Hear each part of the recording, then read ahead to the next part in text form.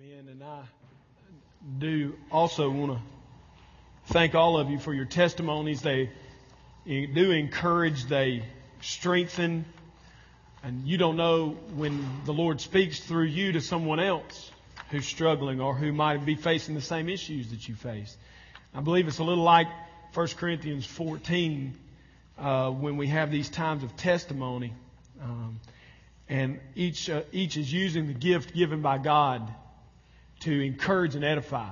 And if you're lost and you're here with us this morning, you probably do not understand a lot of this talk about God healing people, and you have a natural response that says those are naturalistic, medicine does those things, technology fails us and we misdiagnose and all that. And so you're not weird if you're thinking that, you're natural.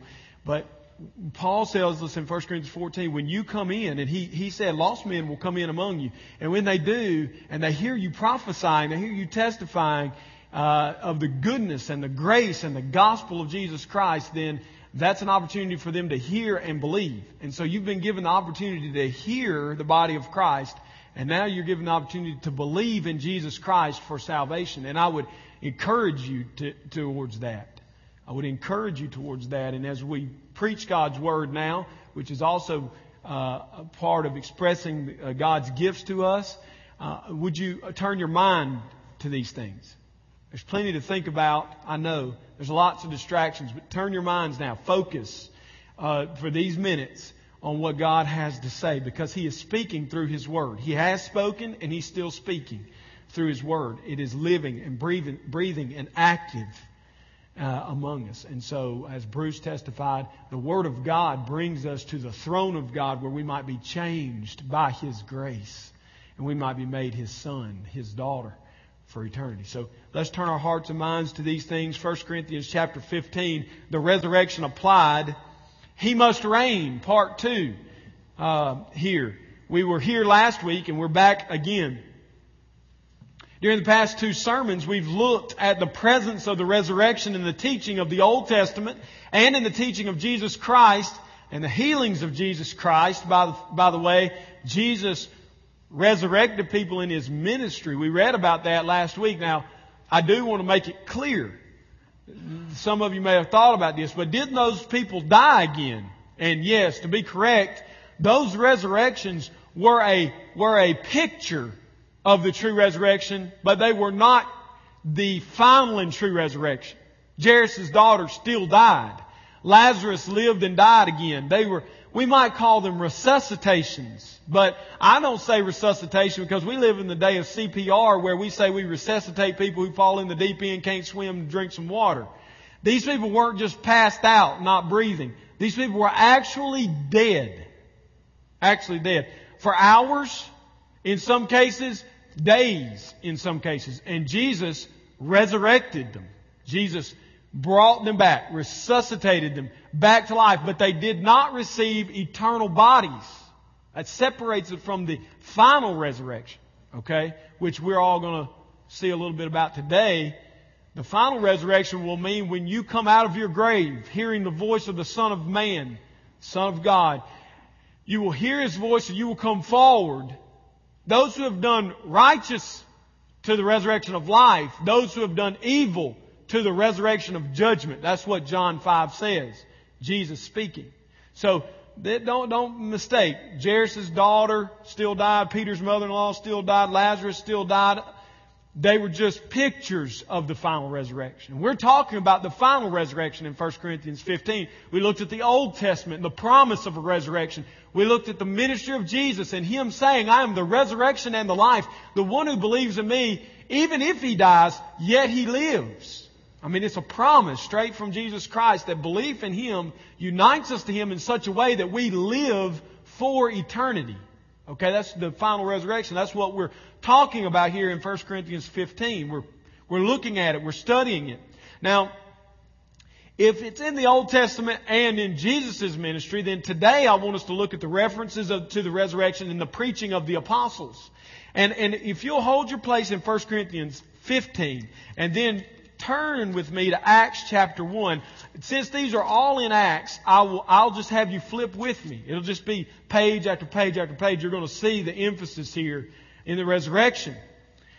when Luke begins, here's the thing, it's striking to me. Of all the things the apostles could preach about, they always were preaching about the resurrection. I'm sure that they taught about many other things. There's no question they did. But the resurrection was prominent in their teaching. The resurrection of Jesus Christ. And this would go against some who would say, oh, the resurrection's a rather late doctrine, introduced in the 2nd, 3rd, 4th century after Christ and His apostles are dead. Then the church, needing some supernatural power, began to talk about the resurrection of Jesus and rumor it around, and there was no one to dispute it. And so it's a new doctrine. It's made up. It's a fairy tale. And we don't need the resurrection anyway, right? Because as long as we believe sincerely in Jesus, then we'll be saved. This book, Acts, the book in the Bible, disputes that straight ahead. The resurrection is not a doctrine that was invented by people a couple hundred years after Jesus died. The resurrection is something that they began to preach immediately after His death, burial, resurrection, and ascension back to heaven. And we're going to see it. I want us to look together. If you look at Acts chapter 1 and you begin in verse 21, it's the disciples' description of their work, their ministry, okay? And I want us to look at it. So one of the men who have accompanied us. Now they're looking for a replacement for Judas, right? We've got 11, we need 12. Judas went astray. Judas betrayed Jesus. Judas killed himself. Judas is not of us. He went out from us because he was not of us. He's the first New Testament recorded for us apostate. And they're looking for a replacement. And look what they say. So one of the men who have accompanied us during all the time that the Lord Jesus went and in and out among us, beginning, they're being very specific. This man needs to be someone who's with us, beginning with the baptism of John when he baptized Jesus in the Jordan, until the day when he was taken up from among us. One of these men must become with us a witness to what? His resurrection. When they wanted to describe their ministry on the earth, the apostles, what are you boys doing when you travel around to these synagogues? We're telling people that Jesus was resurrected. And let's look at the proof of it. Okay, don't take my word. Let's look at God's word. Acts chapter 2. Look at verse 32 through 36. Peter preaching at Pentecost, the first recorded sermon for us post the resurrection here in Acts. And he says in verse 32, this Jesus God raised up. The resurrection, prominent in their preaching. And of that we are all witnesses. That's our job. That's what we do. Being therefore exalted at the right hand of God and having received from the Father the promise of the Holy Spirit, He has poured out this that you yourselves are seeing and hearing. For David, now he goes on to describe the resurrection for us. Don't miss it. The resurrection and the ascension, the death, resurrection and ascension of Jesus are tied together as a triumvirate. They're important. That's very important. Jesus didn't just die. He was resurrected. Jesus wasn't just resurrected. He ascended back to the right hand of the Father where He sits enthroned above heaven and earth. Look what he says here. David did not ascend into the heavens, but he himself says, the Lord said to my Lord, sit at my right hand until I make your enemies your footstool. Let all the house of Israel therefore know for certain that God has made Him both Lord and Christ. This Jesus whom you crucified. The resurrection is prominent in their preaching. It's tied with death, resurrection, ascension, and enthronement. It's all tied together. We're going to see that why that is so important today. That we don't miss it. So many miss that. In both preaching, teaching, reading, listening, you miss it. It's key. He died. He died. He was resurrected. He was enthroned because of His resurrection. And now He rules. It's very important. Acts chapter 3, verse 15. And you killed the author of life. Peter giving a reason for his resurrection.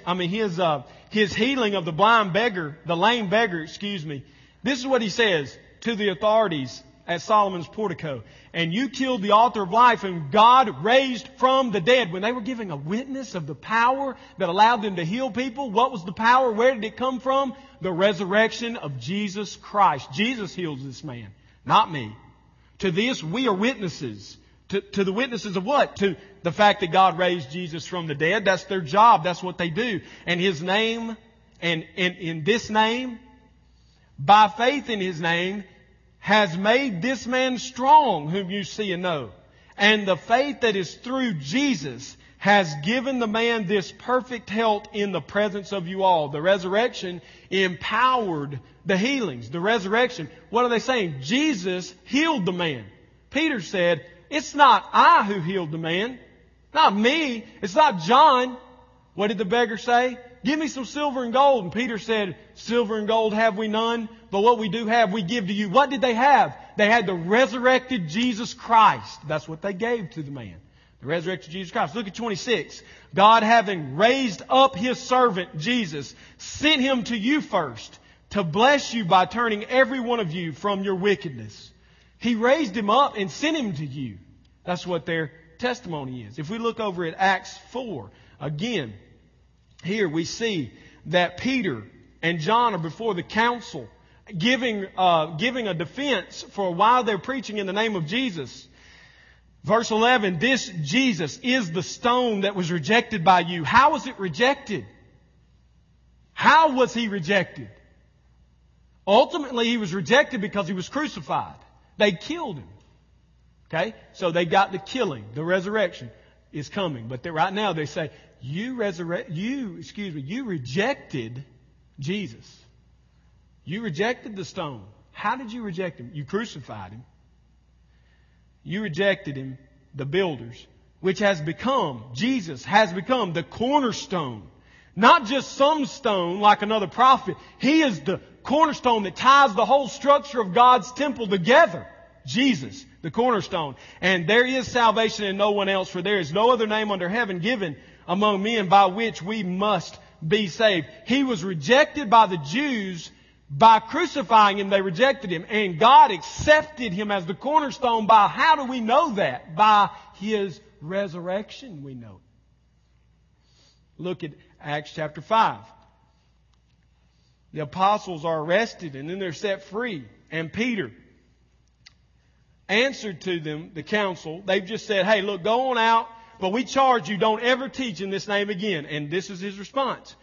We must obey God rather than men. The God of our fathers raised Jesus. When they gave testimony, they always talked about the resurrection. When's the last time you talked to your neighbor about the resurrection? Your coworker, your lost family member. When's the last time? The Protestant church today has fallen into the habit of talking about the crucifixion separated from the resurrection. What I'm trying to tell you is when they preached, they always talked about the resurrection. The resurrection is central, is prominent, is key. The God of our fathers raised Jesus, whom you killed by hanging Him on a tree. God exalted, there we see it again, the death, the resurrection, and the exaltation all tied together. God exalted Him at His right hand as leader and Savior to give repentance to Israel and forgiveness of sins. There's the resurrection in Acts 5. If we keep looking in Acts 7, verse 53. Stephen, the first martyr recorded for us in the New Testament for his faith, is preaching to these Jews who have gathered together. And he goes through their history. And then in verse 55 we see, in verse 54, I just like reading about them grinding their teeth. I don't know why. I guess I'm weird like that. But they're so angry that they're grinding their teeth at him. That he would dare to find Christ in the Old Testament has angered these people. They're grinding their teeth. Now, when they heard these things, they were enraged and they ground their teeth at Stephen. But he, full of the Spirit, gazed into heaven and look what he saw, the glory of God and Jesus standing at His right hand. The resurrection is true. How do we know Jesus is in heaven? He's not in a grave. And He's not there in spirit. He's there in His body. Notice he didn't see God the Father. He saw the glory of God and Jesus standing at His right hand. He looked into heaven and saw him there. And he said, "Behold, I see the heavens open and the Son of Man standing at the right hand of God." But they cried out with a loud voice and stopped their ears and rushed together at him. And then they cast him out of the city and stoned him. And the witnesses laid down their garments at the feet of a young man named Saul, who would later be Paul. And we know, and we're going to see in a minute, that this very experience probably impacted Paul more than any of the other persecutions which he had labeled and waged against the church. It changed him because Stephen boldly proclaimed what? That Jesus is God and He is resurrected and at the right hand of God. Hearing that witness sparked something in Saul, the persecutor of the church. And so then he, falling to his knees, said, "Lord Jesus, receive my spirit. Lord, do not hold this sin against them." And when he had said this, he fell asleep. The power of the resurrection was in his preaching, in his teaching, in his witness, and it came out through his witness in the fact that he commended his spirit in expectation of his resurrection because Christ is resurrected. What a beautiful picture. Acts 9. Saul, on his way to Damascus to persecute the church, comes face to face with who? The risen Jesus Christ. Saul, why do you do what? Persecute the church? Give people a hard time? Stone people like Stephen? No, look what it says. Look for yourself. Why do you persecute me? Jesus saying this to him. You persecute me. You can't persecute a dead man, can you? You can't persecute someone who's dead and behind a stone in a grave. But you can persecute a man, the Son of Man, God in the flesh, who died, was buried, and resurrected from the dead. Jesus is not dead. Jesus is alive. We see Him here speaking. And He says, "I am Jesus whom you are persecuting. You're persecuting me." And then He tells him to rise and go into the city, and you will be told what you are to do from here. This is Saul's conversion. He becomes Paul, the great apostle. Look what happens. And when Ananias, who was sent to heal Saul's blindness, look what he says. "Brother Saul, the Lord Jesus who appeared to you," Jesus is alive. Jesus is resurrected. That's what Luke's emphasizing in these stories. That's what he's telling us over and over and over. You don't serve a dead God. You serve a living God. His name is Jesus. He's been resurrected. And immediately Saul went in and proclaimed Jesus in verse 20 in the synagogue, saying, "He is the Son of God." What would change a guy like Saul from being such a harsh persecutor of the church to being the greatest professor of Jesus Christ, the greatest defender of Jesus Christ? What else but the resurrection? What else but the fact that he saw Jesus in his body on the road to Damascus? Then in verse 22, "But Saul increased all the more in strength and confounded the Jews who lived in Damascus by proving that Jesus was the Christ." How did he prove it? "I've seen Him. I've seen His resurrected body. He is God." If He weren't God, He'd be in a grave. He's not in a grave because He is God. And God has accepted His sacrifice. And in verse 34, the healing of a man. Again, Peter says, "Aeneas, Jesus Christ heals you." A dead man can't heal anybody. Only a living man can heal. Jesus is alive. Peter says, "Aeneas, Jesus heals you. He's alive. Rise and make your bed." Then we look into Acts 10. I know I'm using a lot of references, a lot of Scripture, because Scripture is all that will ever convince you under the power of the Holy Spirit that this is a true teaching. My words don't matter. They pass away, but His Word never passes away. They put Him to death, verse 39, in explaining to the Gentiles the good news. They put Him to death by hanging Him on a tree, but God raised Him on the third day and made Him to appear, not to all the people, but to us who have been chosen by God as witnesses. Again, they say Jesus was killed, Jesus was buried, Jesus was raised. And now we're employed. Our one goal is to tell you about His resurrection. We're witnesses to it. And He commanded us to preach to the people and to testify that He is the one appointed by God to judge both the living and the dead. Again, I say to you, a dead man cannot judge anyone. A dead man is dead. Jesus isn't dead. He's alive. He heals. He appears in His bodily form. He stands at the right hand of the Father, and He will judge the living and the dead one day. He is alive through the resurrection. We look over at Acts 13, and we see Paul preaching. I've showed you Peter preaching. You've seen Paul's conversion experience with the living Christ. We've talked about Peter's healings. Now look at Paul. For David, after he had served, verse 36, the purpose of God in his own generation, died. He fell asleep and was laid with his fathers and saw corruption. Why is he emphasizing that? Because listen, but he whom God raised up did not see corruption. It's the same reason that Peter emphasized it. Because see, in Psalm 110 verse 1 it said, the Lord said to my Lord, sit at my right hand until I make your enemies your footstool. And for centuries, upon millennia, the Jews had believed that was about David only. And the apostles are saying, Psalm 110:1 is a prophetic word from David to us, saying that Jesus would never see corruption. He would be raised up. That wasn't about David. David is dead, corrupting, probably eaten by maggots at this point. Jesus is not. He is alive. That's what He's wanting to emphasize. Let it be known to you, therefore, brothers, that through this man forgiveness of sin is proclaimed to you. He can't forgive sins if He's dead, but He's not dead. He's alive. And by Him, everyone who believes is freed from everything from which you could not be freed by the law of Moses. The law can't free you, but a living, risen Savior can free you. That's what Paul tells them when he's preaching at Antioch. And then we see, for good measure, Acts 17. Just so you know that it wasn't just one sermon Paul preached and using the resurrection, but it was consistent in his preaching. Acts 17, verse 30.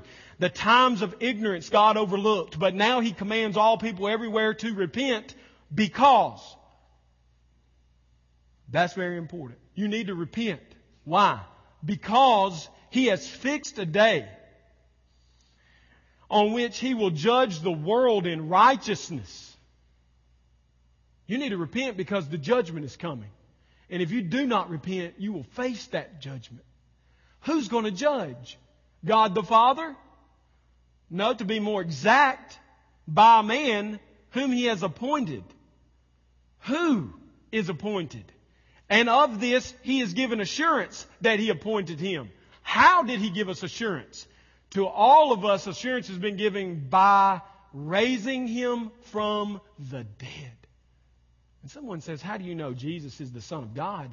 Your answer needs to be, because He died, He was buried, and He was raised from the dead. We have life, eternal life, because Jesus was raised from the dead. Luke emphasizes it throughout his book. I hope these passages have made it clear that it was an emphasis of the apostles and their ministry.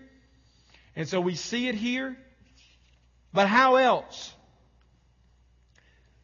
How else could I stress to you the centrality of the resurrection to our belief in Christ? How else could I do it besides go through these passages and show you that it's central to our faith? We cannot be saved. Listen, we cannot be saved without the resurrection. If Jesus isn't resurrected, then our faith is in vain, Paul says. And preaching is in vain. And we're all in our sins. So let's just go live and let live. Live for today because we don't know if we'll live tomorrow. But we know we can live tomorrow because Jesus is raised from the dead. So therefore, we restrain ourselves by the power of the Holy Spirit. We put to death sin. And we see the sanctification of God coming on us every day. Why? Because we are confident that one day we will stand in front of this living, active, breathing, bodily Jesus who will judge the living and the dead.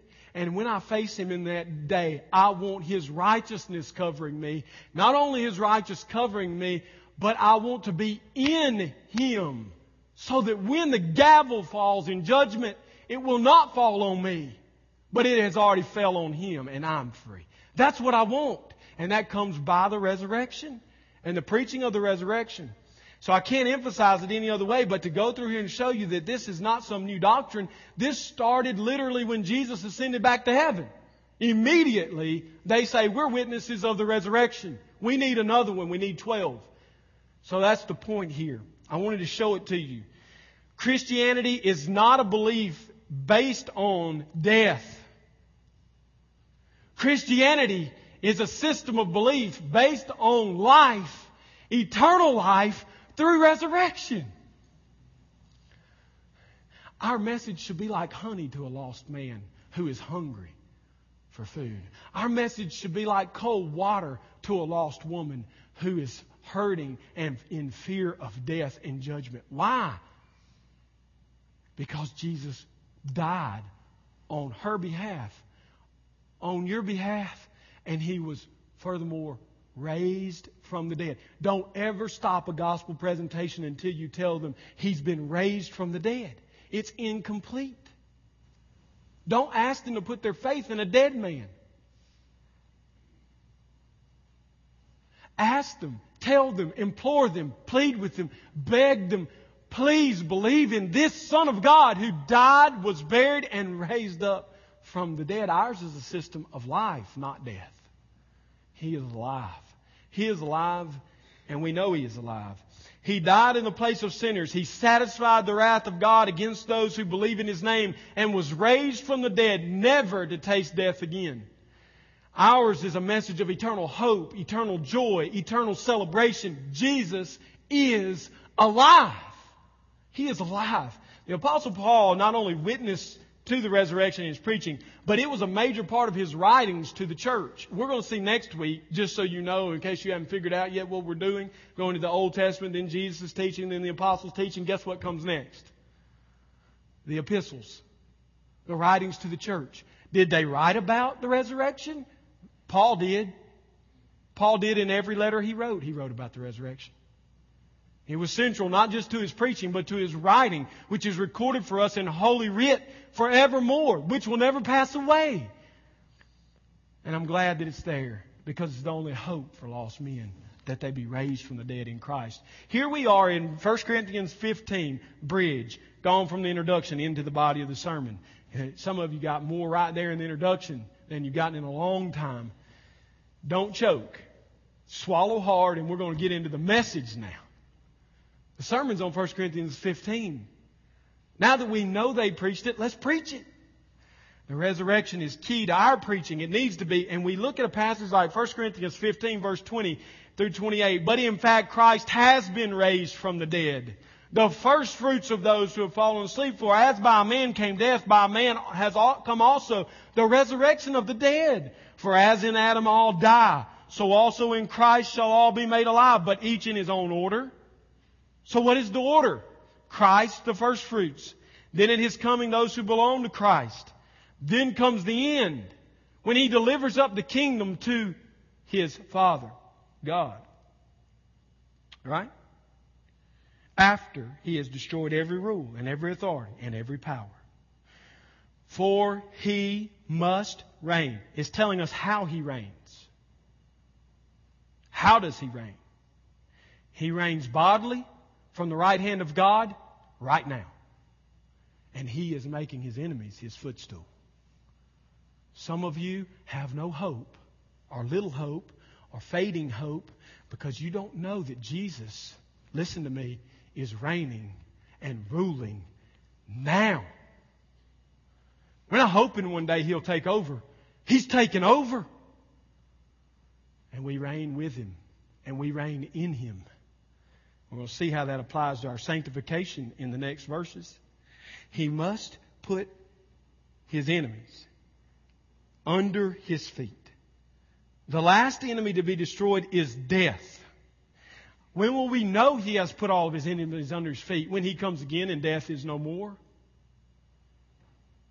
For God has put all things in subjection under His feet. But when it says all things are put in subjection, it's plain that He is accepted who put all things in subjection under Him. When all things are subjected to Him, then the Son Himself will also be subjected to God the Father, who put all things in subjection under Him, that God the Father may be all in all. So let's see the first point here. Let's pull out some key points from this passage. Our first of all, representation before God has been transferred from Adam to Christ. If you believe in Christ, if you have faith in Christ, if you have counted yourself among His people, if you have taken Him as your treasure, as your pearl of great price, if you have said He is enough, if you have said there is none like Him, I will hold on to Him. If He has become your shelter against the storm, if He has become your shelter against the wrath of God, then you have been transferred from the representation of Adam before God to the representation of Christ before God, and that is key. Let me give you an example of what he's talking about here. It's federal headship. That's really what he's talking about. Now, that may be a strange term, but listen. Mike Rogers is our representative in the United States Congress. So, on Monday morning, if there is a vote in the Congress, and Mike Rogers, the distinguished representative from Alabama, stands in the well of the Congress and votes, who has voted? Mike has voted. Yes. Who else has voted? Every person in his congressional district has voted. But I didn't cast the vote. I was at work. Yes, you did cast the vote. When he cast his vote, he represented us in that vote. Therefore, we voted. Legally, the people of the United States vote on every bill that comes before the Congress. But I've never been to the Congress, Carlton. You don't have to go to the Congress, literally, to the building. You don't ever have to raise a card, shout out yes or no. You don't have to do any of that because your representative is there. And legally, he voted for you. You understand it a little better now? We live under a representative government. And so it's easier for us to talk in those terms. Sometimes we get lost when we're talking about sin and we're talking about Adam and we're talking about Christ. But let's go a little further here. Well, who was Adam? You, if you're in this building and you have not placed full faith, trust in Christ, He's not your treasure, you're still in Adam. And so what do I get if Adam is representing me before God? What do I get? The Bible says that Adam was created in the image of God. Humans are not dolphins. Dolphins are not humans. Side note, I'm very concerned about the oil leaking out into the ocean. That bothers me. I think we're to be good caretakers of this world. And therefore, we ought to be pressing on everybody that can do something about it to do something about it. But can we please stop the inconceivable idea that we should be mourning the death of 10 dolphins? They are not human. They're animals. They are not valued in God's value system like a human. They are not created in the image of God. When you're in Adam, Adam was created in the image of God. It means a lot. I try to explain to my children, but in the image of God, at the very least means that we have received from God a core being. The Bible refers to it as a heart, a core of our being, which communes with God, should commune with God. And when Adam was created, he communed with God. Okay? And he's our representative, and he was crowned with glory. How do we know? Psalm 8:6 says that God created him and crowned him with glory. What does that mean? He made him co-regent, co-king over the earth to subdue it and have dominion over it. Man was intended to be God's co-regent, ruling in this realm of the earth under the headship of God, the great king. Okay? So, he was created in the image of God. He was crowned with glory. He chooses at the tree when his wife eats the fruit to eat the fruit, which is disobedience.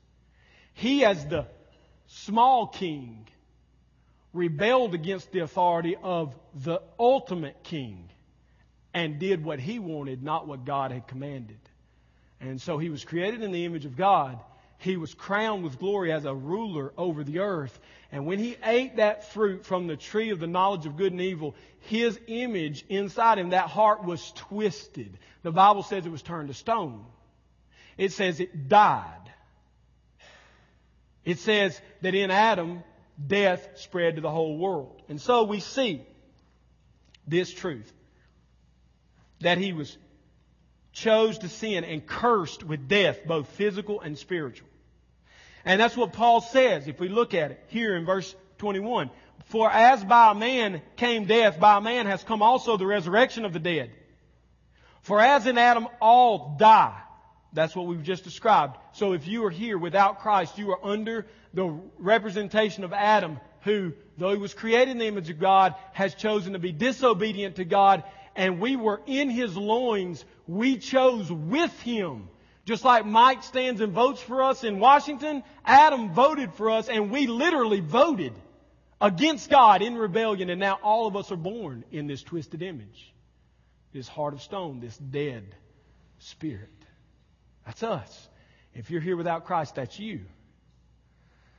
But that's not the end of what Paul writes. Look what he says.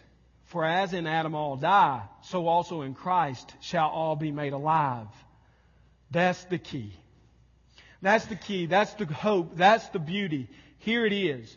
As death came by a man has come also the resurrection of the dead. What does the resurrection applied to me mean? I am resurrected with Christ. When you put your faith, trust, hope in Christ and Christ alone, you are truly resurrected. Like you were in Adam's loin, like you were with Adam in the garden, and I was there, and all of humanity that would ever live was there. Listen, when Christ went to the cross, those who believe in Him were in Him dying. But I wasn't on the cross. Yes, you were in Christ. For I have been crucified with Christ. Galatians 2 verse 20. I have been crucified with Christ, yet it is not Christ who lives, but it's not me who lives, but Christ who lives in me. What's Paul saying? I was crucified. In God's accounting of His federal headship over all things, He sees those who are in Christ as already dead to sin and alive to Him. We are united with Christ. We had a representative, Adam. He failed us. He failed and we failed. But Christ did not fail. Who was Christ? Christ came the image of God. That's what He's called, by the way. The image, the imprint, the very nature of God. He came in the flesh, crowned with glory, chose to obey every point of the law, died on the cross for sinners like you and me who believe in His name, was buried and raised on the third day. And when He came out of the grave, listen to me, you and I who have faith in Christ came out of the grave with Him. With Him. We're not one day going to come out of the grave only, but we have come out with Him. How do I know this? Hold your place and turn to Ephesians chapter 2 quickly, and let's listen to what Paul says. Again, this is God's word to us. Ephesians 2, beginning in verse 4, but God, being rich in mercy, because of the great love with which He loved us, even when we were dead in our trespasses, we were under Adam. We were dead, made us alive together with Christ. Now we are in Christ. By grace you have been saved, He says. And then look what He says. And raised us up with Him and seated us with Him in the heavenly places. Let me tell you something. It is a true fact that if you this morning have placed your faith in Jesus Christ, how can I face tomorrow? Because He lives, I can face tomorrow. What does that mean? That's a song, I know, but what does it mean?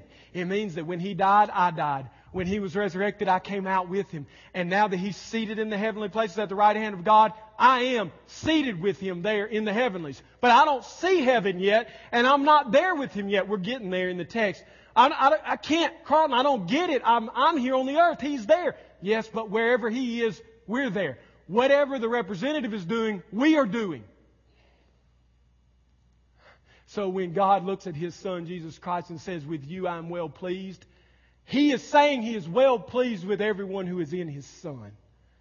Next time you sin and you run from the hand of God because you're afraid that He is a damning judge, remember He is your Father and He loves you in His Son.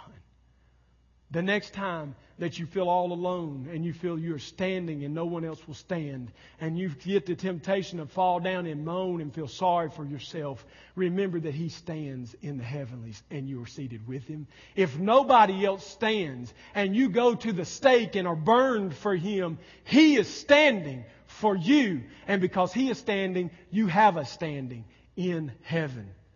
and you are there with Him forevermore. We don't realize the power of the resurrection, folks. I don't realize it. You don't realize. I told some people this week, every week I'm getting more and more excited about preaching about the resurrection. We are with Christ. He has gone behind the veil of the temple, and He is before the mercy seat of God, and you and I are with Him. When Barry says we have responsibility, it's exactly right. When JC was sick and in the hospital, so many of you prayed and poured out your heart to God, begging on His behalf. And I want to tell you, you were praying here, and Jesus was praying there. And when He prayed, you prayed. And God healed a man. You didn't heal him. You have no power. But Jesus is resurrected and He healed him. When this church grabbed hands across the aisle and prayed that Lisa Swinney would come home from the hospital healed, Jesus Christ behind the veil prayed on her behalf, and she was healed. And so when He prayed, you prayed. Do you get it? When you prayed, He prayed. When you pray the will of God, He's praying. We are with Him. And so you say, why should I believe in Jesus Christ? Why not? All you get in Adam is death. All you get in Christ is life. It's a question of living and dying that we're talking about. When we are in Christ, we are in such a union with Him that we receive all that He has because He has taken the wrath of God on our behalf. Everything we deserved, He took. Everything that was His by right, we receive through Him. God considers us as if we really had experienced what Jesus experienced on the cross.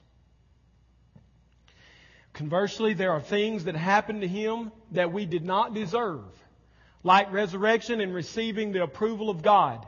And thanks to our union with Christ, we get those benefits.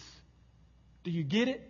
2 Corinthians 5 says He made Him who knew no sin to be sin on our account, that we might become the righteousness of God. The great exchange occurred. He took your sin and He gave you His righteousness. If that doesn't stir inside of you praise and worship, then I just humbly say you're probably dead. It's not magnificent to you, and you're bored with a sermon like this because you don't know Him. I don't care about when you were baptized. I could care less about when you came and held a preacher's hand and said some simple prayer. I'm telling you, if when hearing the things of Jesus Christ, and especially His resurrection, there is not within you life, stirring, beating, wanting to cry out, fall on the face, scream out to Him in praise and honor, then you, my friend, are probably dead and need to cry out in repentance that He saved you. Because the responses in Acts, if you go read Acts this week, you will see they're one of two. You either gnash your teeth and throw stones at the preacher for saying Jesus is God, or you fall at their feet and beg, how can we be saved? It's one of two. You say, I never picked a stone up and threw it at anybody. Oh yes. Oh yes. Every time you turn your back to Him, you've stoned Christ Himself. You've driven the nail in Christ Himself. You said, I don't want Him. And He is so precious. Wouldn't you just come to Him? This song, we're not going to get through this again today. I'm so sorry. I got a bunch more points. We'll get to it next week. I want to close by reading the words to you of a song that has ministered to me this week. I'm not a good singer, so I won't sing it for you. You might leave. It says, just meditate on this. I will glory. This is by Sovereign Grace Music. Vicki Cook and her husband wrote it. I will glory in my Redeemer. That's the name of the song. It says, I will glory in my Redeemer, whose priceless blood has ransomed me. Mine was the sin that drove the bitter nails and hung Him on that judgment tree. I will glory in my Redeemer who crushed the power of sin and death, my only Savior before the Holy Judge, the Lamb who is my righteousness.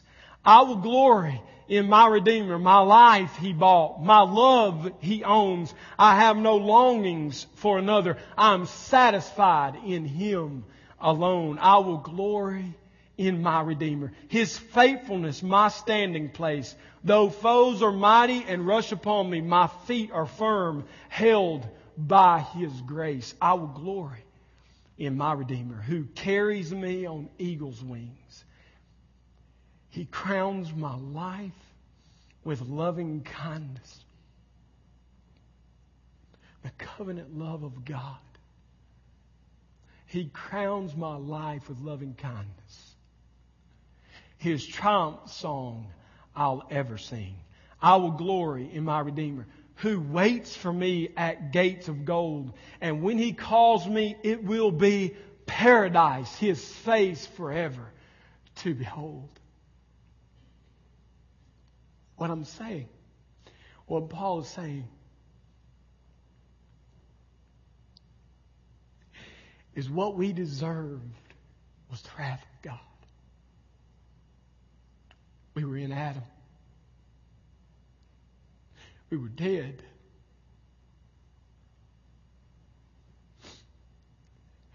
And not because we are anything to count. Not because we are worthy of anything. We are worse than worms. And yet, Christ stretched out for us. And when He was stretched out for you, when He was stretched out for me, the pain was searing. The pain of the nails, the pain of the torture that He had been through, the splinters in the wood, it was all pain. But not just physically did He pain Himself for us, but spiritually He died for us. He faced spiritual death. He was separated from God. He cried out, my God, why have you forsaken me? He cried it out so you wouldn't have to cry out, my God, why have you forsaken me? He cried out so you wouldn't cry out. And He offered Himself as a pleasing sacrifice. Now I just want to say, He is the first fruits of the resurrection. Maybe I explained it last week and I still stand by my explanation. But there is yet another explanation. Paul's not only talking about harvests. He in this way is saying that Christ is our offering. Leviticus 23 says this. And the Lord spoke to Moses, saying, speak to the people of Israel and say to them, when you come into the land that I give you and you reap a harvest, you shall bring the sheaf of the first fruits to the Lord so that you may be accepted. Not so you'll have a good harvest, but so God will accept you. Bring the first fruits.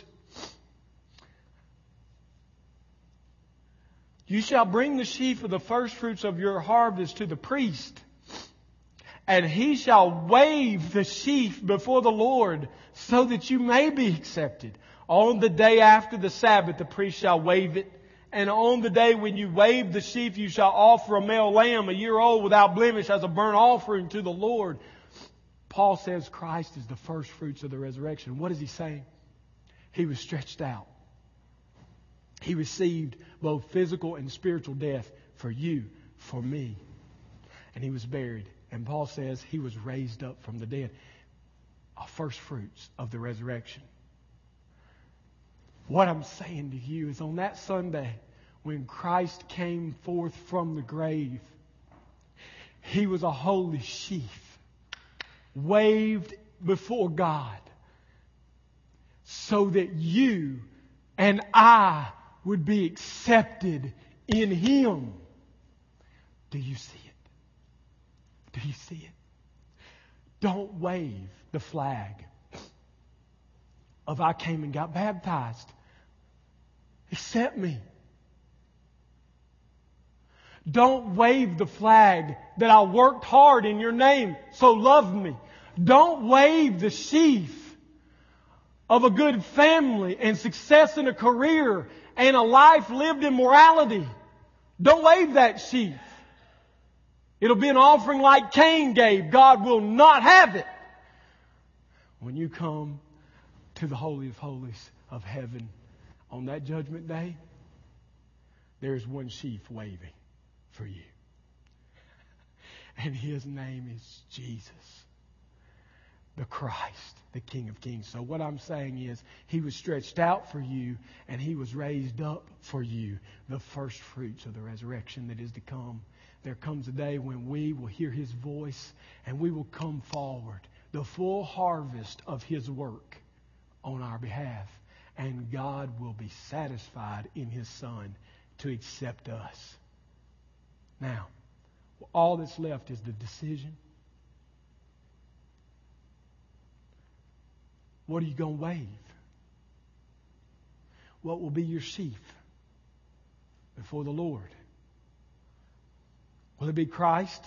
If so, repent and believe. Turn from Adam and yourself and put yourself, your full faith, yourself in Christ and Christ alone. Or will you say, this Christ that you talk about, I'm not so sure, I'll wave my own sheaf. May I just tell you, it won't go well. It won't go well. You will not be accepted. Be accepted. Come to Him and experience the real resurrection that He gives through His work. Let's pray. Father, we have